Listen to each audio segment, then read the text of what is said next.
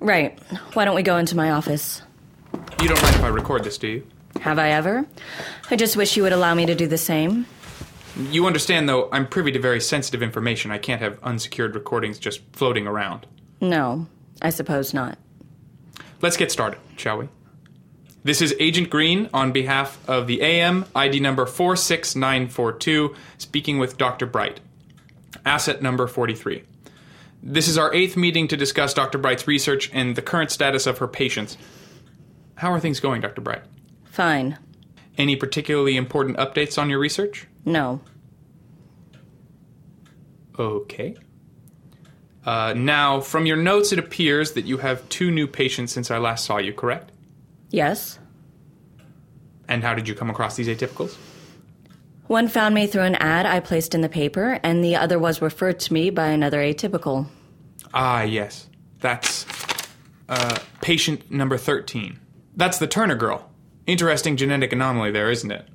Well, both she and her mother are Class A, so there is still genetic precedence. True, and genetics don't always follow a pattern with atypicals. You know that better than anyone. But she displayed rather late.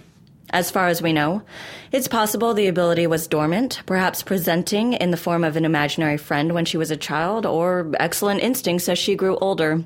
We've seen abilities fully bloom in late teens, early 20s like this before. Yes, of course. I imagine you have a theory about the relationship between telekinesis and telepathy. I'm working on one. Oh, you and your theories. You know, you never bore me, Doctor. Shall we move on? Sure. All right, that takes care of patient number 13, so let's go back to the beginning. Patient number 1A5.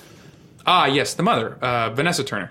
She's not seeing you still, correct? Correct. She doesn't need any help with her ability. I would appreciate it if you didn't refer to my patients by their names. I would like to maintain some semblance of patient confidentiality. Of course. Of course. Okay, so no change with patient 1. Patient number 2B4. Right, that was one of ours, pyrokinetic. How are they doing? Much better. The control slips from time to time, but the fires are still quite small, so no harm is done. Very good. All right, number 3C2. Which one was that again? Weather manipulator. They still can only cause a few raindrops, and it seems to be tied quite closely with their mood. But it's gotten better as they've gotten older. Isn't that always the way? Emotions always seem to get easier with age. Some emotions, anyway. Others just get stronger as they are left to stew. Right. Okay, number 4A5. That's another telekinetic, so unless there have been any changes... No? Good. Moving on. Patient 5, that's a Class E. Remind me why this one is high risk? They're a psychic, or they think they are. I'm constantly trying to handle their delusions of grandeur. Not a danger to society, really, just a danger to themselves. Ah, might want to think about recategorizing them. That's a bit confusing. Sure. Great. Okay, patient number 6C1. Oh, yes, the shapeshifter. One of my favorite abilities. Shapeshifter might be going too far. They're still in the changing hair and eye color phase. But I think there's a lot of potential there if the patient wants to explore it. Well, let me know if they start growing a new face. Those ones are always impossible to log into the system. It's incredibly difficult to decide on just one photo for them. I imagine. Oh, come on, you must remember having to put those subject profiles together. They were such a pain. Indeed. Moving on, patient number 7B3 emits electrical impulses at a very low level, trying to apply their power to a clean energy project with very mixed results. Patient number 8C6, invisibility. A teenage subject, so sometimes they just disappear when embarrassed, but we're working on it. Patient number 9A2, another crackpot psychic. Whoa, slow down. No need to speed through this. You're my last meeting of the day, so don't rush on my account. I just want to get through this as quickly as possible. I have other work to do. Joan? Don't call me that. Please, can we just talk for once? Agent Green, you are here on official business, so let's stick to that. Very well. Where were we? Patient number 10. Another Class E. A potential Class E. Astral projection. Right now they can simply move outside their body and observe, but it's possible they may eventually be able to move into other bodies, so I'm keeping an eye. Excellent. As always, let me know if anything changes. Patient number 11A7, basic empath. Any problems there? None whatsoever. Patient number 12D10. Oh, this is the new patient. Class D, that's time manipulation, correct? And space manipulation. Right. I'm sorry, that's a bit of a sore subject for you. A sore subject? I just meant that... Yes, it's a bit of a sore subject. Jesus, Green. I'm sorry, I'm really sorry. I didn't mean to be glib about it. You know how terrible I feel about everything that happened. And what a comfort that is. Joan. You didn't even try to do anything. They brought him in and you knew and you didn't do anything. You didn't even tell me, and by that point we were already... And you just carried on like nothing was different. I know. And I know my apologies will never be enough. No, they won't. But we are working to figure it out. To get him awake again. Even if I believed that were true, what then? We'd make good on our promise and release him to you. I don't believe that for a second. I don't believe that it was ever the AM's intention to release Mark to me. Of course it was. Then why not give me custody now? Put him in a normal hospital where I can visit him, talk to him, hold his hand. Why keep him locked up? Because a normal hospital isn't equipped to deal with something like that, and you know that. But I am. I could get the proper equipment, monitor him, study his brainwaves, try to come up with a solution. I am better than half the scientists at the AM. I know that. God, we have this argument every single time, and every time you say you're going to put in a request, and then I bring it up again, and you just evade. It's what you've always done. Just talk around the issue instead of actually coming up with a solution. That's what makes you such an excellent bureaucrat. Dr. Bright? Oh, it's Dr. Bright now. What do you want from me? You don't want me to be familiar with you. And yet you expect me to do you favors. None of this seems very fair. Fair? How dare you talk to me about fairness? Fair would have been disclosing to me that our bosses had kidnapped my brother.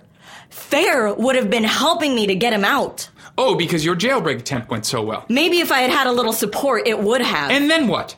I'm out of a job I love, on the run presumably, and for what? To let a dangerous man run free. Oh, please, Mark isn't dangerous. You know that as well as I. But he could be. If he fell into the wrong hands... He is not a toy, for God's sake.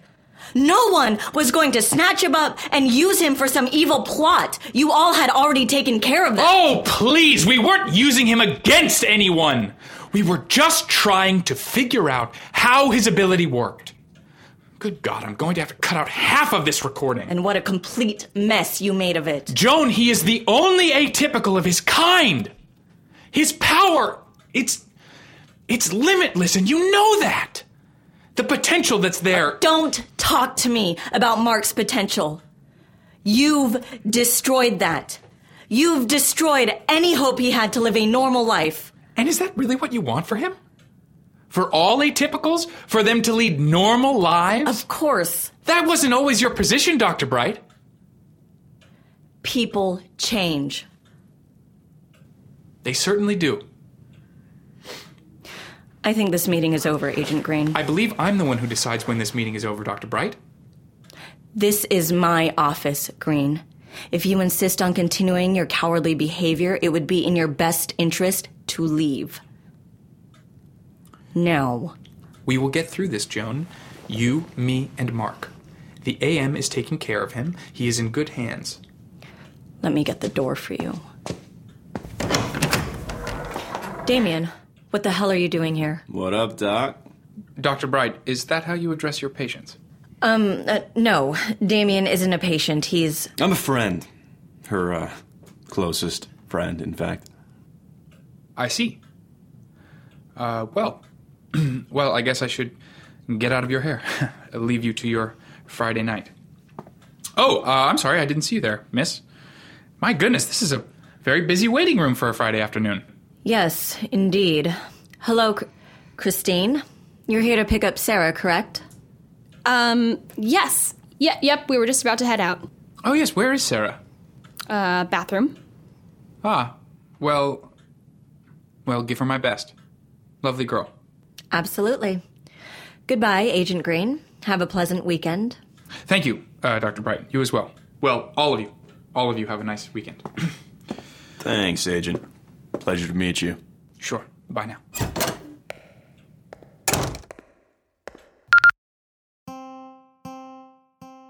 Thank you for listening to The Bright Sessions. Today's episode was written and directed by Lauren Shippen and produced by Misha Stanton. Make sure to tune in next week for part 2 of this episode. The voice of Dr. Bright is Julia Morizawa. The voice of Agent Green is Ian McEwen. The voice of Chloe is Anna Laurie, and the voice of Damien is Charlie Ian. If you want to help us make more of The Bright Sessions, consider becoming a patron at patreon.com/thebrightsessions or donate through our website, thebrightsessions.com. Also on that website, you will find bonus content about the story and characters, as well as info on the cast and crew. And if you haven't already, follow us on Tumblr, on Twitter at Bright Podcast, and even on Reddit. And if you're looking for more podcasts to fill your feed, may I recommend Ars Paradoxica? It's a story about physics, the deeply human desire to fix our own mistakes, and America. And it's directed and produced by our very own Misha Stanton. Check it out. But for now, thanks for listening and stay strange.